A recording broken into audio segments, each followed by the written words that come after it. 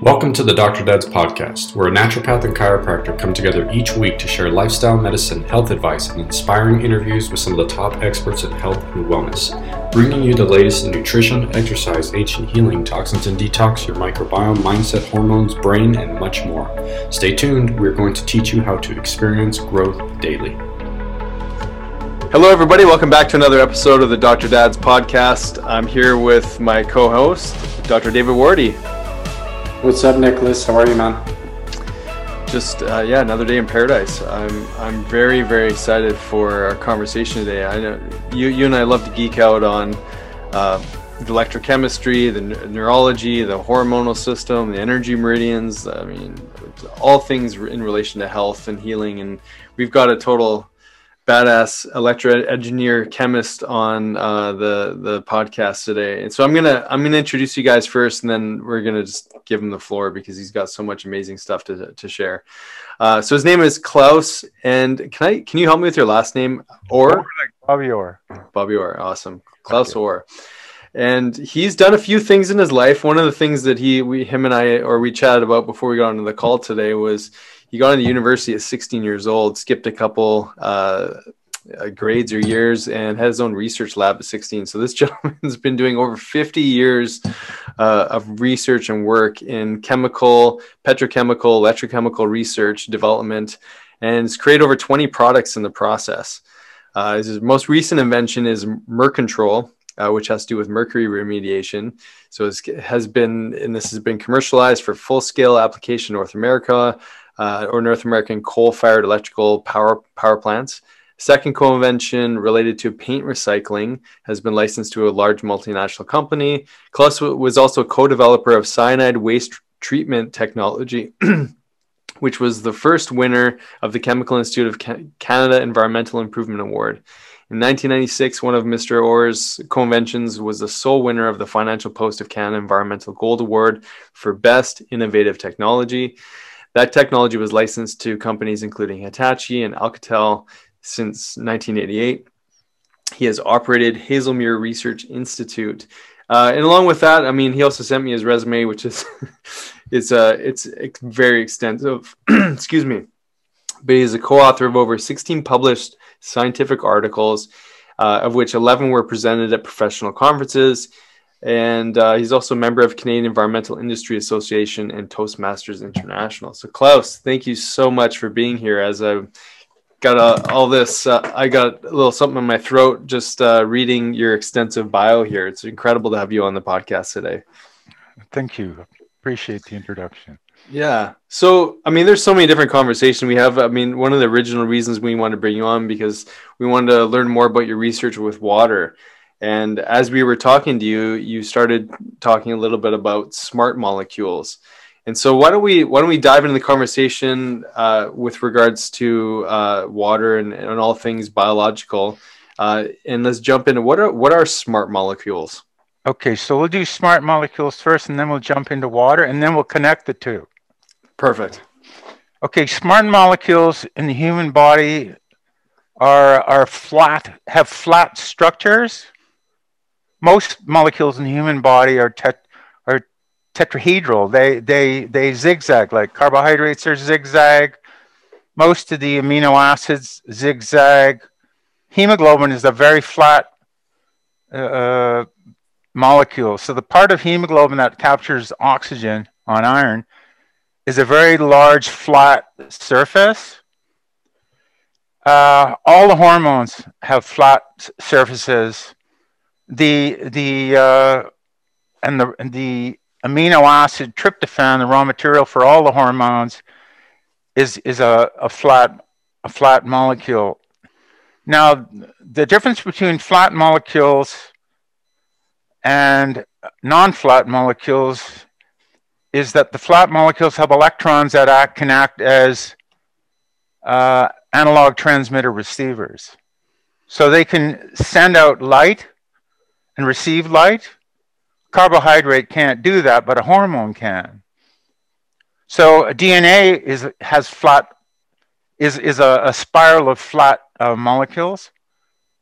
It's like a hyperanalog receiver transmitter, and what it does is it sends out the equivalent of musical chords to proteins.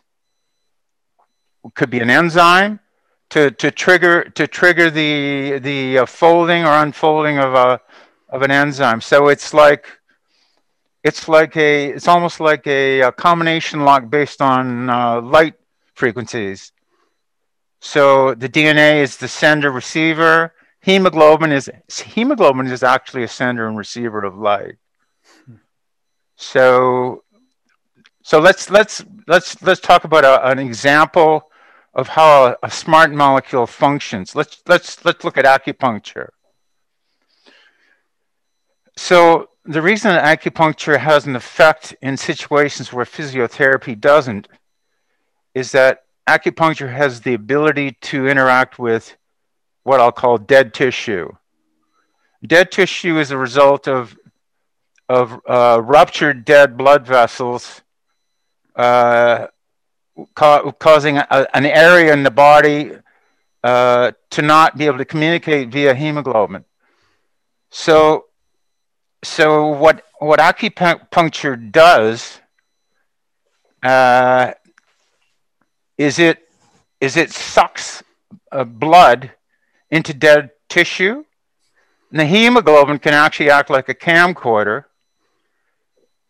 take an analog image, not one hemoglobin, but a string of hemoglobins, and somehow send information from each molecule to another hemoglobin, to another, like a relay. And that can happen with or without the needles. So you can have a hemoglobin sending a analog photon signal up a needle. That signal can travel from needle to needle back down into the next hemoglobin in a relay. And what happens is that information goes into the blood, travels into the brain, and then can be transferred wirelessly into glial cells in the brain. So the brain can get a camcorder recording from the hemoglobin that was in your shoulder that was taking information from the shoulder as a result of having been ruptured from a blood vessel via the suction cups on a like a cupping. Now you don't get that on physio. Physio can't do that. So hemoglobin can actually carry information to and from the brain. Wow, that's incredible. So I'm just trying to, thinking of listeners. So they get an injury. Let's take, I don't know, you got in a car accident. There's whiplash and there's some neck manipulation or cervical issues, and you're getting messages from the injury site into the brain. If the hemoglobin has access to the circulatory system. Mm-hmm. Either through the needles in acupuncture or physically has access. Okay? Mm-hmm. So here's something for you. Qi is the flow of light through hemoglobin. Isn't that wild? Qi is the flow of light through hemoglobin. Wow. So intuition is the inhalation of orchestrated light in through the nostrils, through the ears, through the eyes, through the nose, into the hemoglobin. Intention is the exhalation of light from hemoglobin through the lungs, from the brain. So you can upload and download hemoglobin, so you can inhale and exhale light through hemoglobin. Why is this so poorly understood? Because when Dave and I talk about healing in the body, there's a certain capacity that your mitochondria also serve as somewhat of a receptor, I believe, for light, much like your mitochondria are loaded with light receptors. Right. Just coenzyme Q10. I mean, there's a whole series of photon receptors in the mitochondrial membrane. So are they housing these smart molecules, or how do they are smart molecules in themselves? They're all smart molecules. So they talk to each other. Mm-hmm. So your DNA talks to your protein, talks to your hormone, talks to the molecules on the cell membrane, your mitochondria. They're all talking. Everything's talking to everything. Mm-hmm. And whether a signal gets through or not is a function of the amplitude.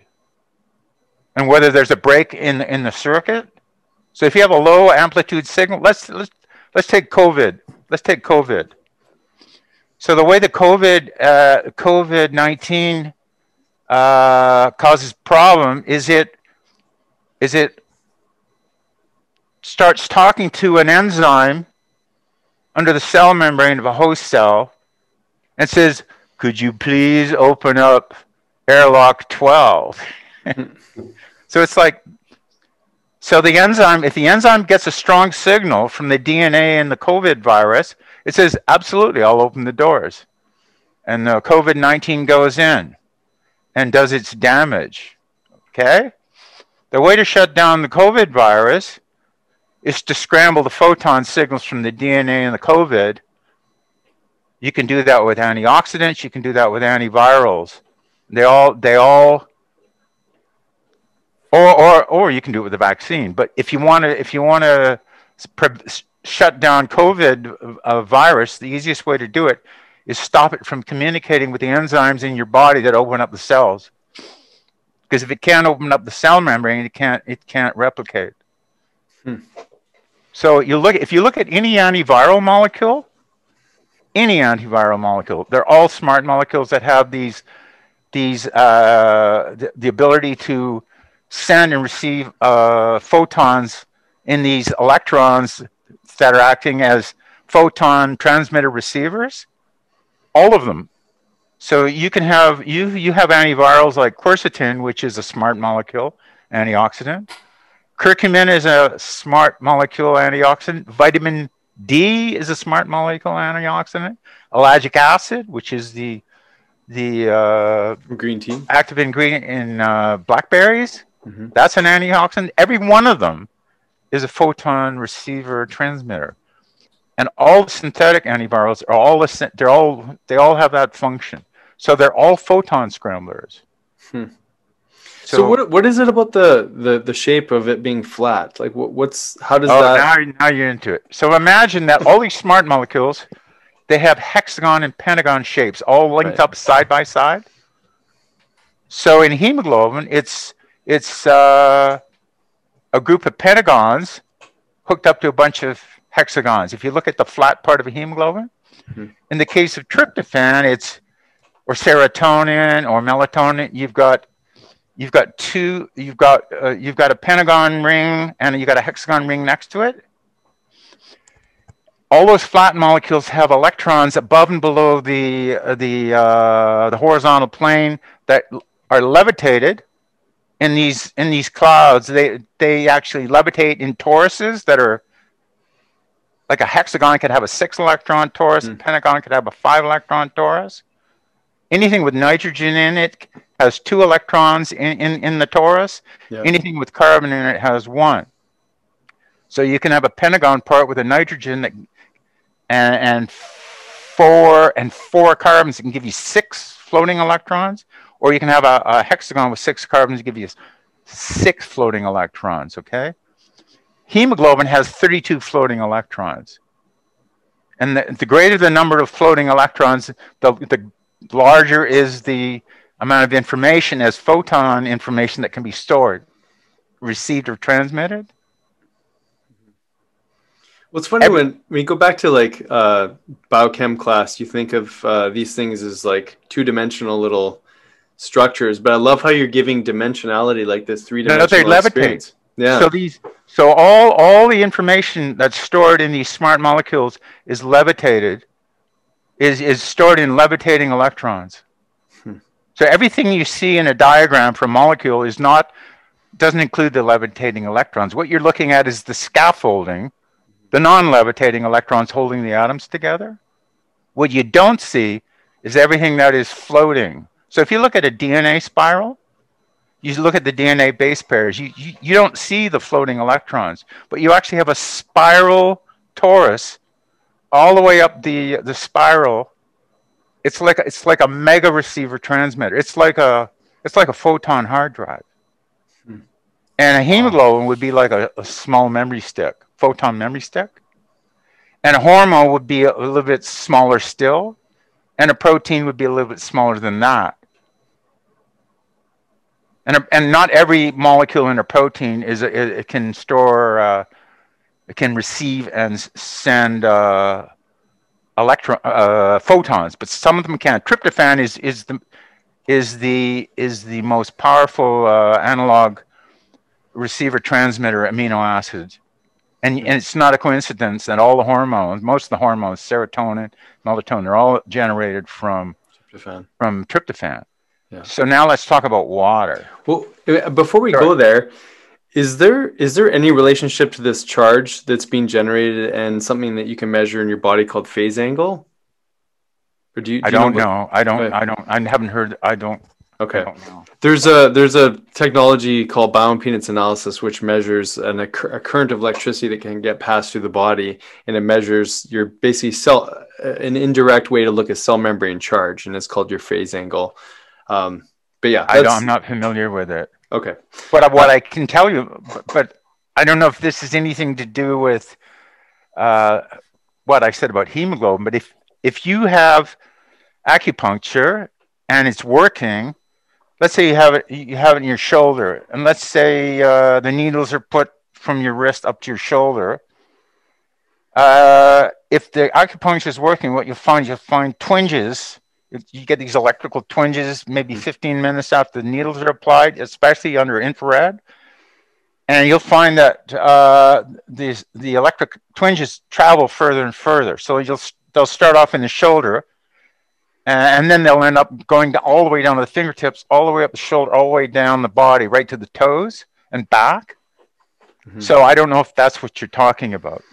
I think it's a little more indirect. There's a great book by Jerry Tennant. He's a medical doctor. He wrote a book called Healing as Voltage. And he talks a lot about when our body's in a dis-ease state, inflammation, our normal resting membrane potential or might be somewhere around negative 50 millivolts, which is basically a healing energy potential. And when we get stuck in inflammation or pain, we start to change that charge. And he was talking about the correlation between this measurement of voltage in relation to pH changes. And so when we become more inflamed, we become more acidic, and it's actually a problem with our voltage, not necessarily a pH problem. Go ahead. It sounds like you're going to say something there. No. So let's deal with this negative 50 millivolt. Yeah. So what happens when you go into distress? What happens to the negative 50 millivolts? Does it go positive? It goes towards positive. Yeah. Okay, so let's talk about that. So we're going to bring that together with water. So I want you to imagine four boomerangs, four geese flying, one in front, one on the left, in behind, and one at the back. And the beak on the second goose on the left is right up close to the wing tip of the first goose on the left-hand side. And the nose of the third goose, which is on the right, is right up against the right wing tip of the goose in the front.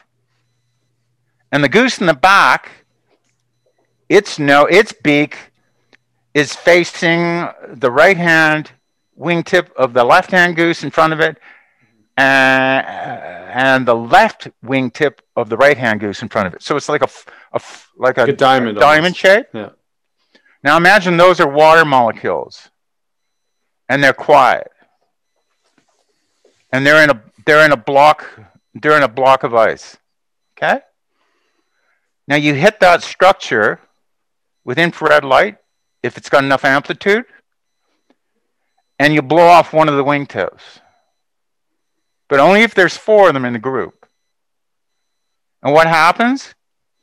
You get a residue. So you get a proton coming off, and you get a residue that absorbs ultraviolet light. And it's the only form of water that can absorb ultraviolet light. So slush is the only form of water that absorbs UV. So slush is the fourth state of water. Not ice, not melted water, slush.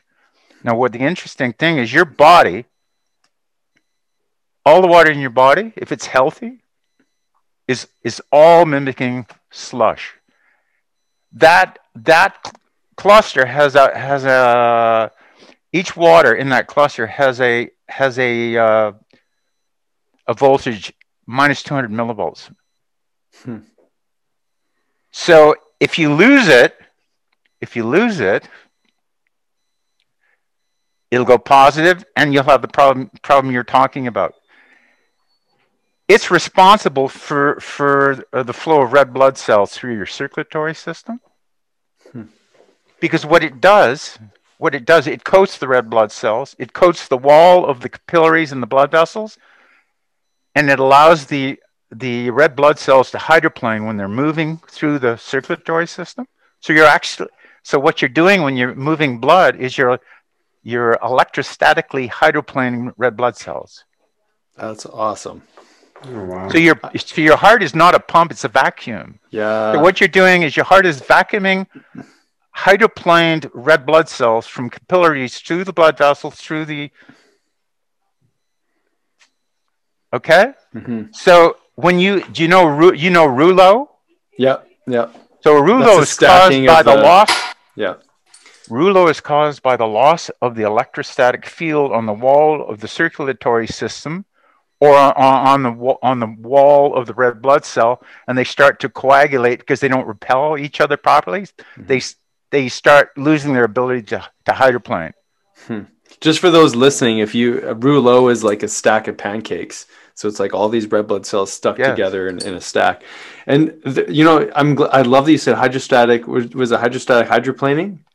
Electrostatic hydroplaning. So cool. I mean, one of the technologies that David and I use in our clinic is beamer therapy, which is a pulse electromagnetic field, which massively increases microcirculation. It's through this electrochemical signature, I guess, that's sent into the red blood cells. David, I know you're like, you got lots of things that... My mind's being blown right now, and I'm like completely upgrading my complete, picture of the body. This is just incredible. I have so many questions. But so here's how you grow this hydroplaning, this film inside your system, and it's not just in your circulatory system; it's through your whole body. It's in your mitochondria. It's everywhere. So the way you grow it is you inhale infrared light. You can inhale it through your eyes, through your ears, through your nose, through your mouth. It doesn't matter as long as the amplitude is high enough. UV will do it as long as the wavelength is not at 270, because this water cluster that I told you about has a resonant frequency of 270 nanometers. So it'll shatter like crystal glass. So as long as the UV wavelength isn't close to 270, or you have an infrared wavelength anywhere from 640 up to about 980 nanometers, which is sunlight, and you get enough of it, you're good to go, because your body makes what is essentially electrostatic antioxidant water, slush water, through the whole system. And it can use, here's the neat part, it can use those water structures to store energy to turn tryptophan into serotonin, or serotonin into melatonin. So your body's actually using infrared light to make smart molecules. Wow. Via infrared or UV light absorbed into these water clusters. So these smart molecules and water, they're all connected. Your body uses these water structures to regenerate glutathione, and you need glutathione to unfold proteins in the mitochondria. So if you don't have enough antioxidant, any place where you have a protein that opens and closes up a cell membrane, you can't regenerate the protein. So if you have a protein that folds, you need an antioxidant to unfold it. And the best source of antioxidant is this minus 200 millivolt water. So that's it. So your body's built to absorb and use infrared light to near infrared light to maintain what you're calling a minus 50 millivolt charge under normal condition. Yeah, I got that wrong actually. Now that I'm thinking about it, it's minus 25 millivolts, which is equal to a pH of 7.35 to 7. It's between negative 20 to negative 25. Well, these water films are giving you negative 200. Yeah. And what they do, here's the neat part, is that if they're like if you look at hydroxytryptophan, it can actually anchor 4 of these waters, and you can actually 4 waters attached to a hydroxytryptophan can take an infrared hit and load the 800 millivolt of energy into the electron cloud that I told you about that levitates. So that cloud can absorb energy, hold it like an ATM machine, and then some enzyme comes along and says, "Can I have some?" And it says, "Absolutely." And then stick something onto it, and all of a sudden you've got serotonin from hydroxytryptophan. Or it says, "Oh, can I make acetyl serotonin?" It says, "Sure, give me another hit." And you look at every one of those molecules, it has an anchor to hold that water cluster together, the 4 geese, every one of them, melatonin, serotonin, acetyl serotonin, tryptophan, they're all built to bond to these water clusters and absorb infrared energy to supply the energy for the enzymes to make all the molecules. Wow. Including glutathione. So I mean, many of us, get stuck in this thinking that all of our nutrition just comes through the food we're eating, and food is basically just calories, and it's just about, maybe it's even going to the next step of saying it's all about good gut health. But I mean, what we're talking about here is really just fundamental essentials of what it means to be a human being, living in this planet, being in touch with nature, grounding to the earth, the sun. What are some of the most simple or basic strategies that you encourage people to maybe do, or what would be some things that people could do on a regular basis to just strengthen their water system within their body and help to upgrade that electrostatic hydroplaning as you described? Well, if you can't go outside, get yourself a near infrared sauna, or get yourself LED light with high enough amplitude that you can expose your body to near infrared light. If you're in a retirement home, sit near a window, put a sun hat on, sit in a solarium with your sunglasses on, and try to get as much infrared light on your skin as you can from the sun, even through glass. Make sure you don't dehydrate, because if you don't have enough water, your body you bugger up your body's ability to absorb near infrared light. Mm-hmm. If you slow down your breathing, it's easier for your hemoglobin to hold near infrared than if you're breathing really, really fast. Make sure you don't dehydrate too much, especially when you're outside. Try to be hydrated when you're exposed to infrared light. That's awesome. It's part of your work. I mean, you did a lot of chemical remediation in water and whatnot. What kind of role do you think, again, knowing what you know for even a cleanup point of view, what kind of role do these toxins have in the body, and how do they manipulate the charge? Well, they're all different. So pick one. Let's talk about mercury. That's a common one. Okay, here's what mercury does. Okay, what mercury does is it screws up the natural frequency of sulfur-containing amino acids and proteins. So it displaces the hydrogen that's attached to a sulfur in like cysteine, cysteine, methionine. So there's, I think, 3 or 4 sulfur amino acids. Yeah. So what mercury does is it buggers up the natural resonant frequency of an amino acid in a protein. So so you can recover a protein. The way you recover a protein that's contaminated with mercury is you feed it low level of selenium. So what the selenium does, it goes in, pulls the mercury off the sulfur, and you can get your protein back. So you can actually regenerate a mercury infected protein system with low level selenium. But to do that, you have to keep the selenium from oxidizing. The way you do that is you mix it with vitamin E, and you want the vitamin E to be stabilized. The way to keep the vitamin E alive is you mix it with time release vitamin C and quercetin. So if you mix selenium with quercetin and vitamin C and vitamin E, like six component vitamin E, you can get mercury out of your body. It's reversible. Mm-hmm. So what about one like cyanide? Because cyanide has a direct attack on the hemoglobin. So what cyanide does, it's very similar to some ways like mercury. So what cyanide does is it bonds to the iron in your hemoglobin, mm-hmm. and it stops the iron from reacting with oxygen. So the way you get cyanide off of hemoglobin is you react it with thiosulfate. So you can, if somebody's been poisoned with cyanide, but not fatally, you can regenerate their hemoglobin by giving them a sodium thiosulfate injection. The thiosulfate reacts with the cyanide to form thiocyanate, which then comes off the hemoglobin, and you can get your hemoglobin back. So cyanide doesn't destroy hemoglobin, it inactivates it. Mm-hmm. But it's the same idea as the mercury. Mercury inactivates.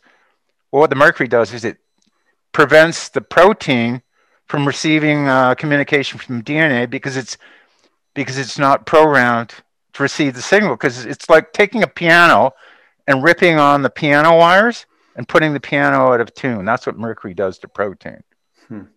What the selenium does, it's like a piano tuner that comes back and fixes all the amino acids that have been buggered by the mercury. So it retunes the piano. Go ahead, David. I'd like to kind of dip back a little bit back into this whole idea of light and communication in our body. And one of the things I read on the publications you have is you talk about photonic emission. You talk a little bit about red light therapy around 650 nanometers, which is what most like cold lasers for therapy are utilized for. Can you talk a little bit about how that, I mean, you were talking about membrane health and the cell and things like that in some of your studies. Can you talk a little bit about the benefits of this photonic emission when it's concentrated into the body and what that looks like at the cellular level? Well, the advantage that it has is if you get enough infrared and you maximize the concentration of this antioxidant water, the water clusters, you can regenerate all the antioxidants that don't need more than the amount of energy that's available from those clusters. So glutathione is the best one because the energy required to regenerate oxidized glutathione is a perfect match to the energy held in one of these clusters. So you can repair glutathione imbalance in the body with near-infrared light. And why that matters is if you look at people with dementia, they all have a glutathione imbalance. They're all depleted in glutathione.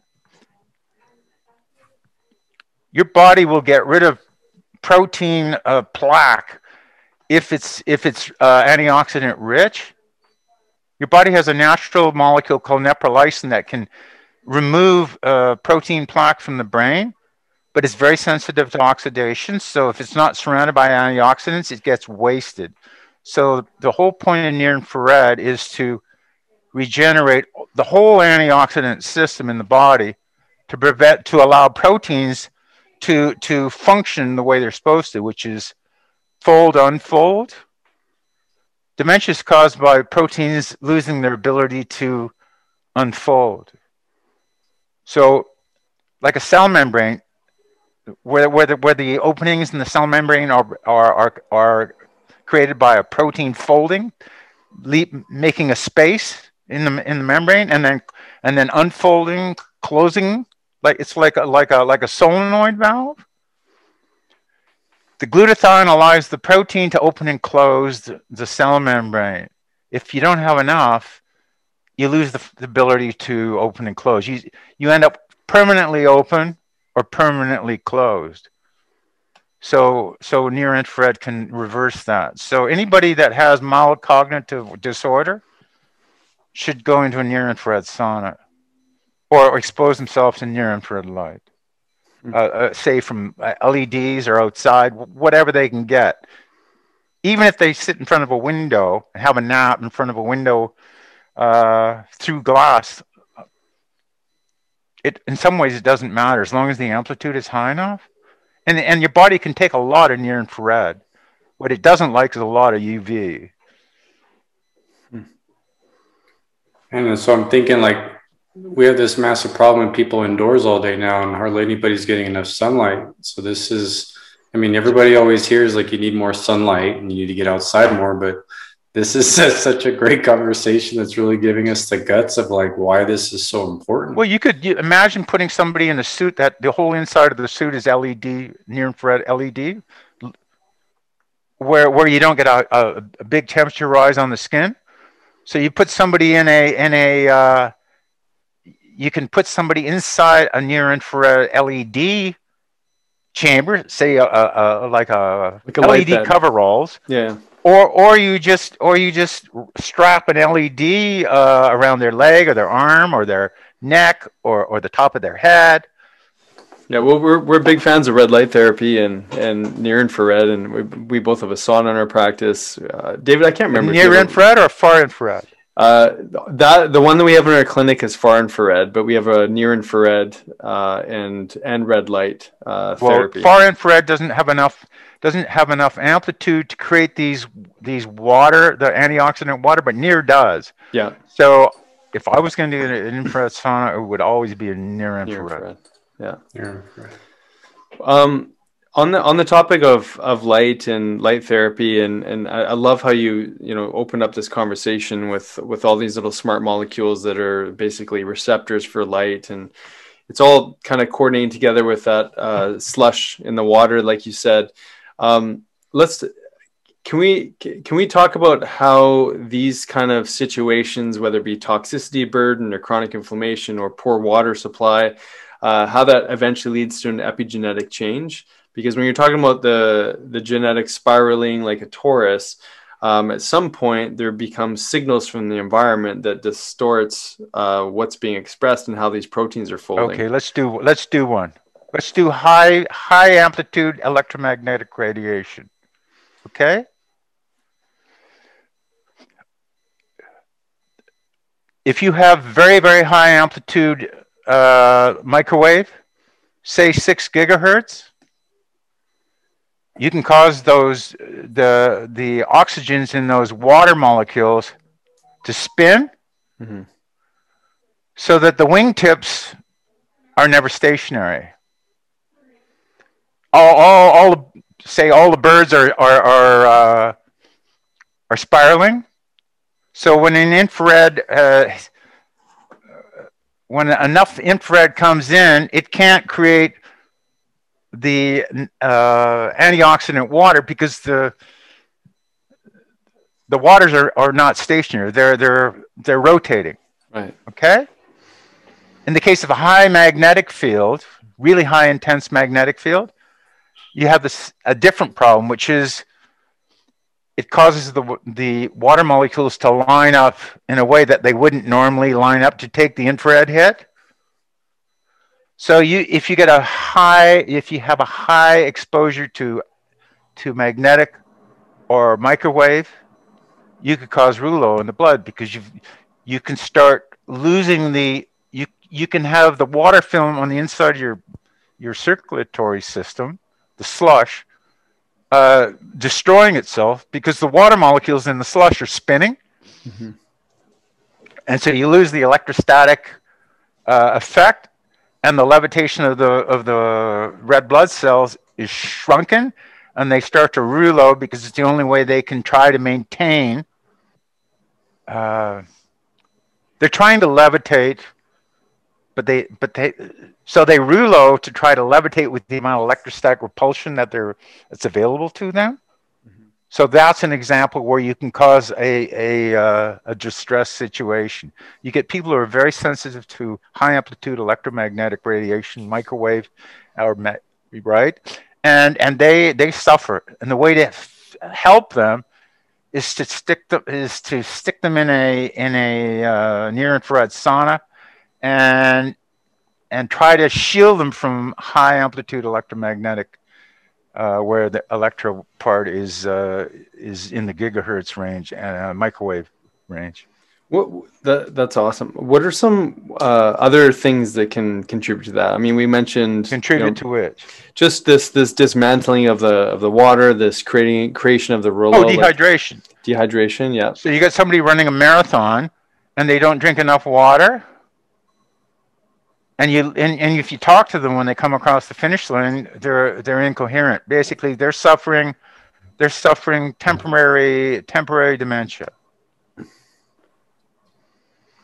Their antioxidant levels are way down. They destroyed their glutathione. They're destroying all their natural antioxidants are being destroyed, because normally they would be regenerated by light in proximity to water. Now, if they dehydrate, they don't have enough water. You can have somebody that's dehydrated, and they can suffer from atrial fibrillation.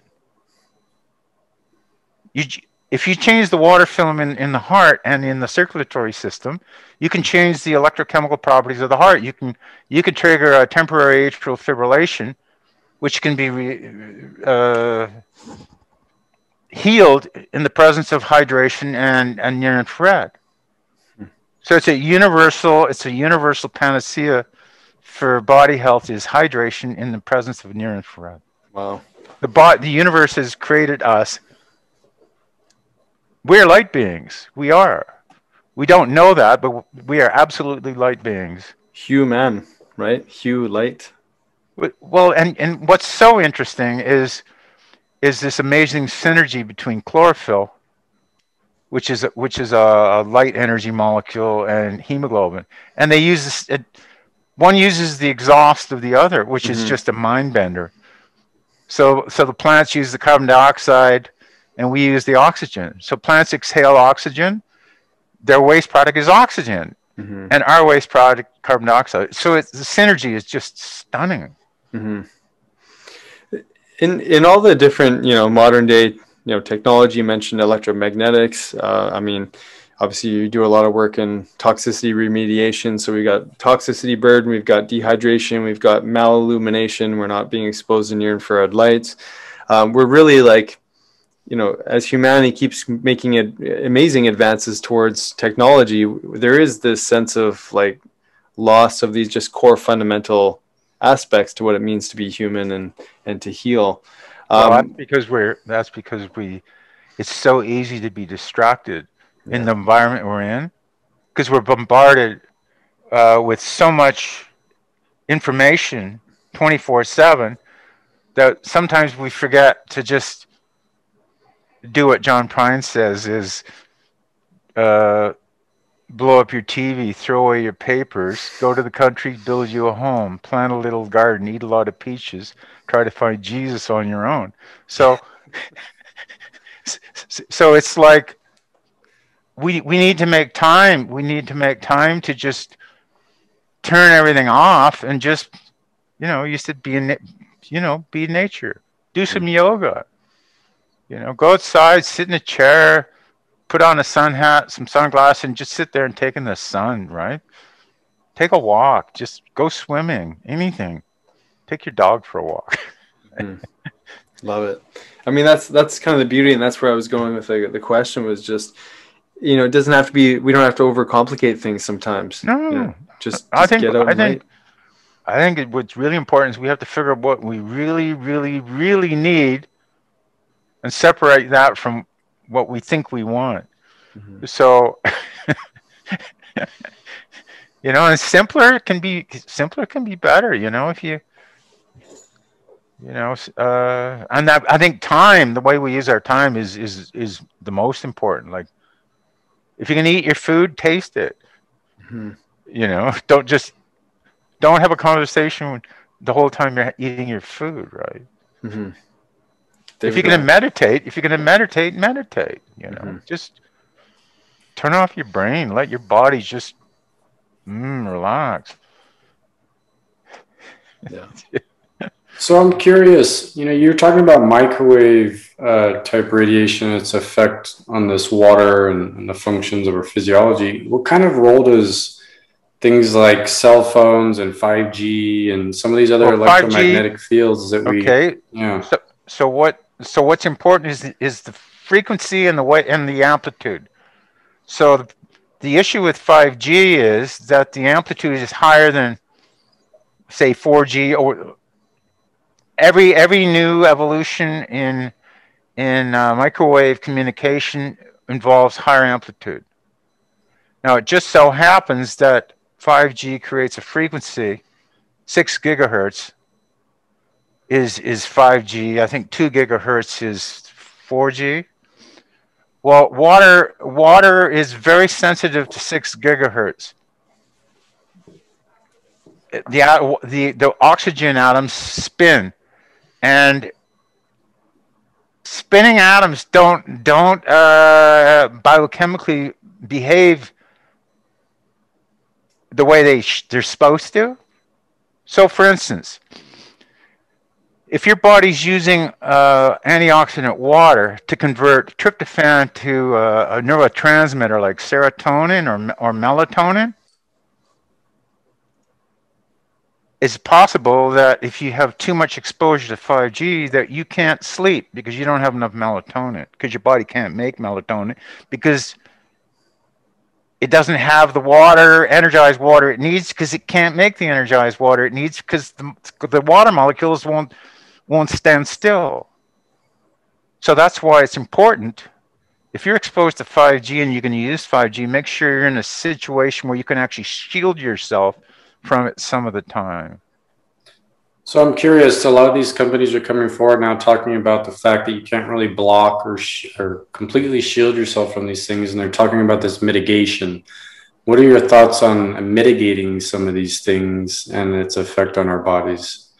Well, for instance, if I had to be exposed to 5G, I would spend probably half an hour in the morning and half an hour in the evening in a near-infrared sauna to allow my body to regenerate. And you can shield your environments.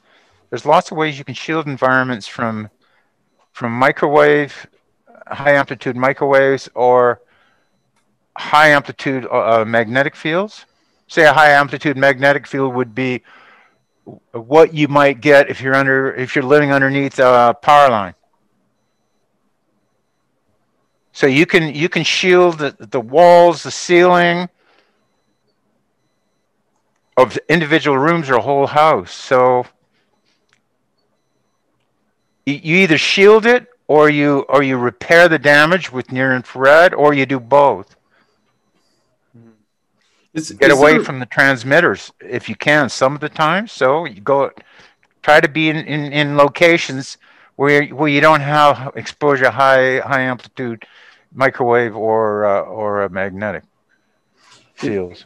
Is there a role for temperature at all? So, like, I mean, when you go back to the sauna and you were kind of saying, well, it's the near infrared light. There's some interesting information with regards to just heating up the body and that creating easy water or gel state water as well, or you call it slush water. Is there any role for temperature change, either for cold therapy or hot, that you know of? No, I don't know anything about the effect of temperature. All I'm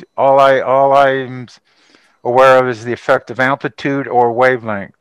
So say in the case of near infrared, a good range of wavelengths would be anything from about 640 up to about 980 nanometers, which happens to be the main range of infrared wavelengths from sunlight.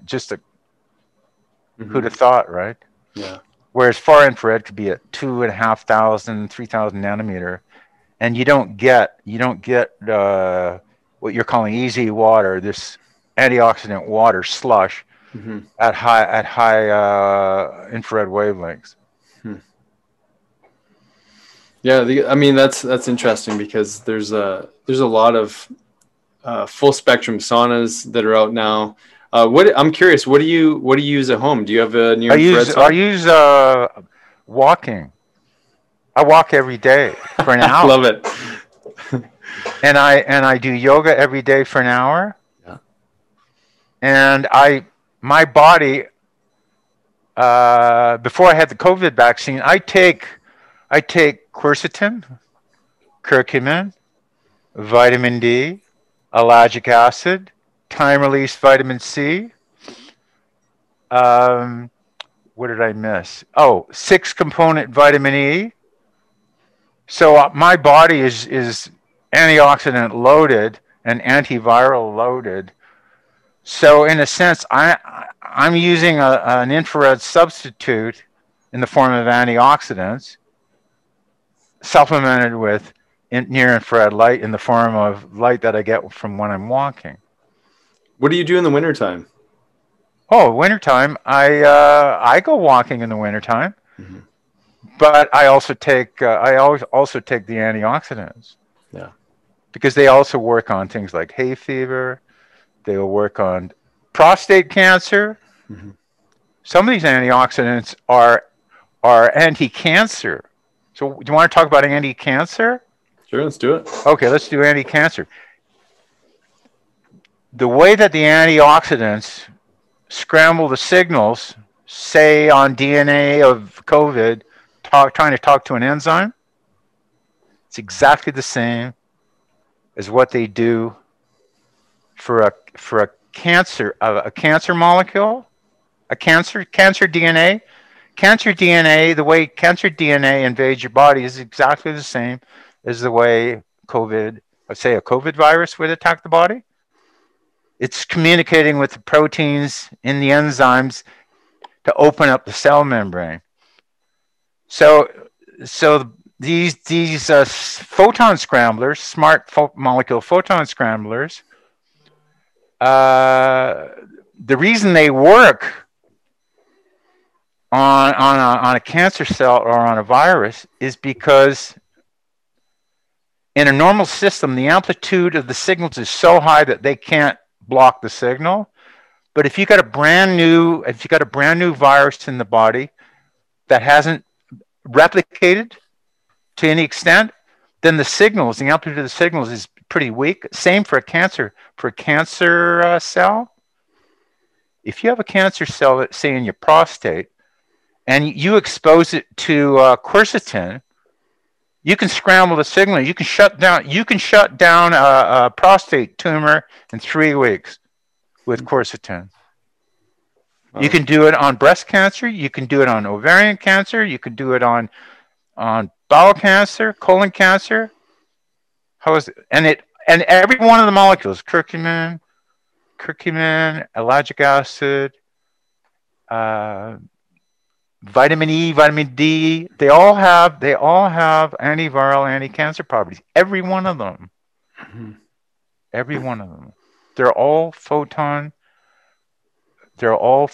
receiver transmitters. So in the case of scramblers, if they're scramblers, they're receiving photon signals from DNA which never make it to the enzymes. They're sitting there guarding the entrance to the castle. So that's it. So if your body's loaded with antioxidants and a photon receiver transmitter in the form of antioxidants, you can shut down viruses and cancer. Your body's built to resist cancer and viruses. And given the world that we're in, it's not a surprise why, there's such rises in, obviously there's rises in fear around it, because I think we've lost this understanding to, photoreceptivity that's available for us in our body, and we're not exposing ourselves to enough sunlight and near infrared light, and we're not eating the right food, and we often become depleted as a result of toxicity. Because we don't know what to believe, because we get so much information, we don't know how to sort it. So we don't know if you're telling the truth, you're full of crap. We don't know. So it's really hard for the average person to know what's true and false. And all I can say is, well, if you take ellagic acid and it's the active component, it's a component of blackberries, and everybody tells you that blackberries and blueberries are good for you. What's the reason? it's that the plant has figured out a way to stop UV light from the sun from destroying itself. So it builds these wonderful receptors to interact with natural light. So your body seems to like them. So you'll find really good molecules in pomegranates, blackberries, blueberries, raspberries. Why do people make berry slushies in the morning? It's because they're good for you, right? That's why I make them. Yeah, absolutely. Yeah.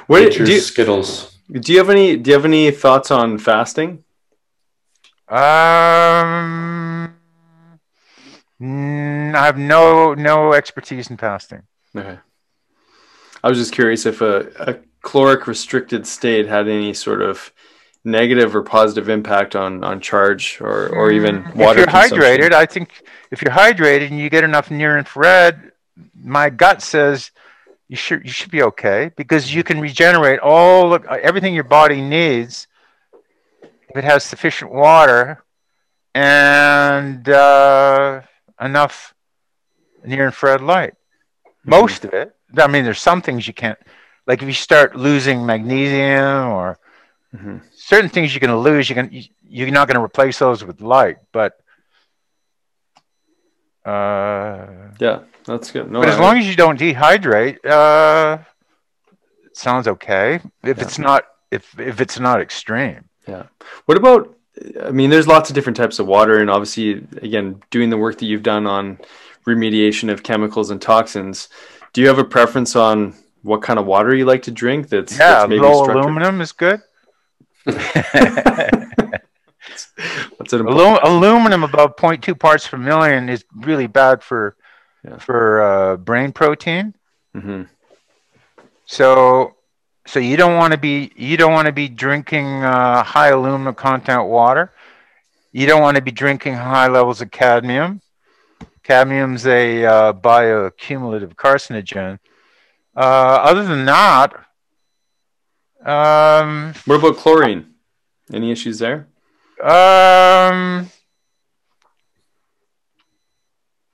High level chlorine is not going to be good. You don't want to be drinking swimming pool water, but low level, really low level, I think your body can probably handle it, because if chlorine reacts with antioxidant water, it's turned into chloride. As long as the levels aren't too high, it's probably okay, but there's a limit, right? Lead would be another common one. Lead's bad, because lead does the same thing that mercury does. So if you're a person who's very sensitive to lead would be a plumber that does a lot of copper brazing with tin lead solders. So the lead has a similar effect to mercury. It damages the sulfur-containing amino acids and protein. Cadmium will do the same thing. So lead, mercury, and cadmium. Those are three that I would avoid, plus aluminum. What about any thoughts on glyphosate? Oh, glyphosate. Glyphosate is a derivatized amino acid. Yeah. It's really bad on gut bacteria. It has antibacterial properties.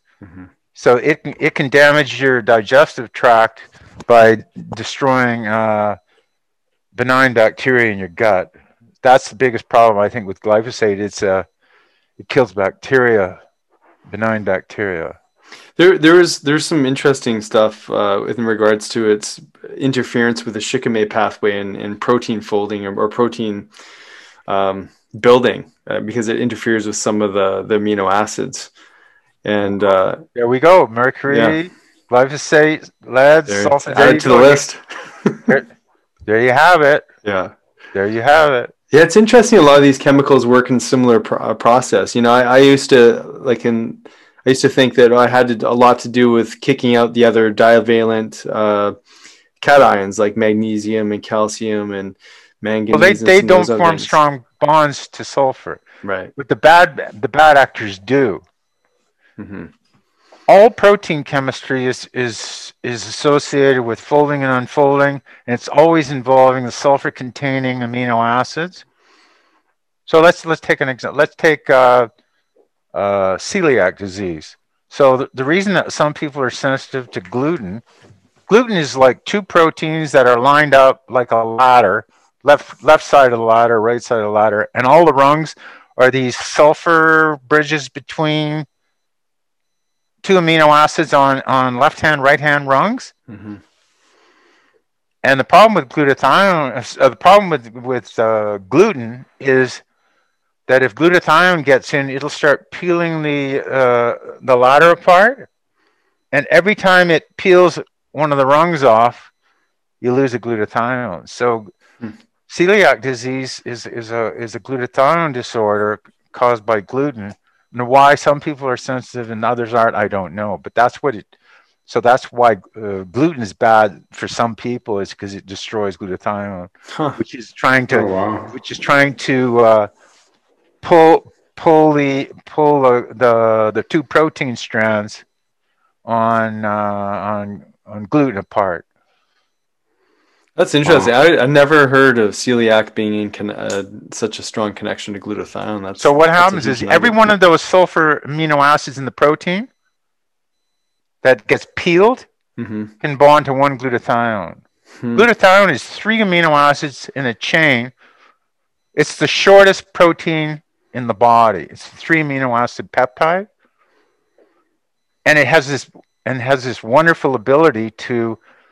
It can repair a folded protein that is trying to unfold but can't. So, like Alzheimer's, we said Alzheimer's can be caused by proteins that have folded. They can't unfold. So plaque is basically junk protein. But theoretically, if you catch the junk protein early enough with glutathione, you can repair the protein before it forms plaque. Wow.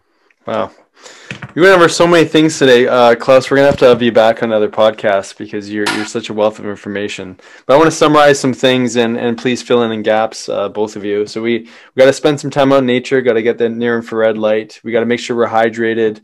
I would throw in there let's make sure you filter your water so you're avoiding some of those the chemical toxicity. We got to make sure that the antioxidants are a big part of that picture. Glutathione obviously plays a significant role. We talked about breath work, doing some, long, deep breathing to really saturate those hemoglobin, spend more time in the oxygenated environment. We talked about the blood system is not necessarily being driven by a pump, but by this electrostatic hydroplaning, as you called it, which I love. Anything else to throw into the summary for people to chew on? Let's see.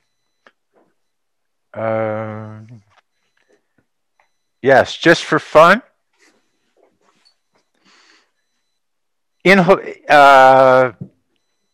Intuition is the inhalation of conscious light. Intention is the exhalation of conscious light. Yes. You said that at the beginning. I'm glad you said it again because I was wanting you to repeat that because I'd forgotten what you said at the beginning. So that's amazing. It's incredible information that you shared today. Thank you so much, Klaus. So telepathy is the inhalation and exhalation of conscious light transpersonally. That's telepathy. Wow. So I think this is a huge reminder for our listeners and everybody that we are beings of light. We are beings of light. And such a great lesson today, man. You really gave me a lot of perspective. And, I hear this many different ways from different people, the way it's described. But, man, the way that you were able to bring this information forward today just made it make sense. And it was more digestible and saw that bigger picture. So thank you, man. This was incredible. I had to put my brain box on today. Thank you for having me. Yeah, definitely. I think that the conversation that you just ended off on with regards to intuition and you started off on too with regards to chi and the movement of this this energy through our body is an important pin we'll have to put in and come back to, because I think there's a lot more to discuss in that realm. So thank you for all your wisdom today, Klaus. It's been an honor speaking with you. Thank you for having me. I really appreciate the opportunity.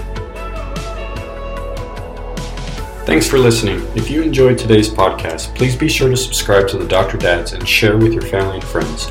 You can also follow and interact with Dr. Nick and Dr. David on Facebook and Instagram for a daily dose of inspiration and the latest in health and wellness. Be well.